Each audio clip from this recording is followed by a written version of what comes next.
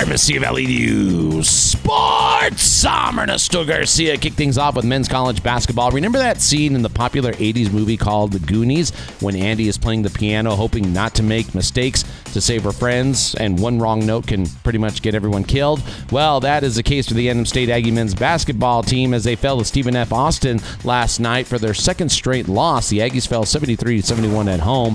Johnny McCants had 20 points. The Aggies are now in a must-win game this Saturday night against Utah Valley. A win, and they claim a share of the WAC title and possible number one seed. A loss, and it's going to be very, very bad. To the NMSU women's basketball team, they're in action tonight at around 6 o'clock this evening, taking on Stephen F. Austin. You can watch the game on ESPN+. Major League Baseball negotiations for Major League Baseball and the Players Union could meet again today under growing pressure to agree on a new collective bargaining agreement.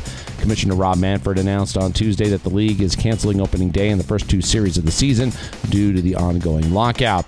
To the NBA, it appears Kevin Durant is ready to hit the hardwood tonight. The Brooklyn Nets announced that Durant will be in the playing tonight at home against the Miami Heat. Durant missed a month and a half with a sprained left MCL. And finally, to the NFL, the Arizona Cardinals are keeping their power structure intact. The team announced on Wednesday that head coach Cliff Kingsbury and general manager Steve Keim signed a contract extension through the 2027 season. For Mesilla Valley News Sports, I'm Ernesto Garcia.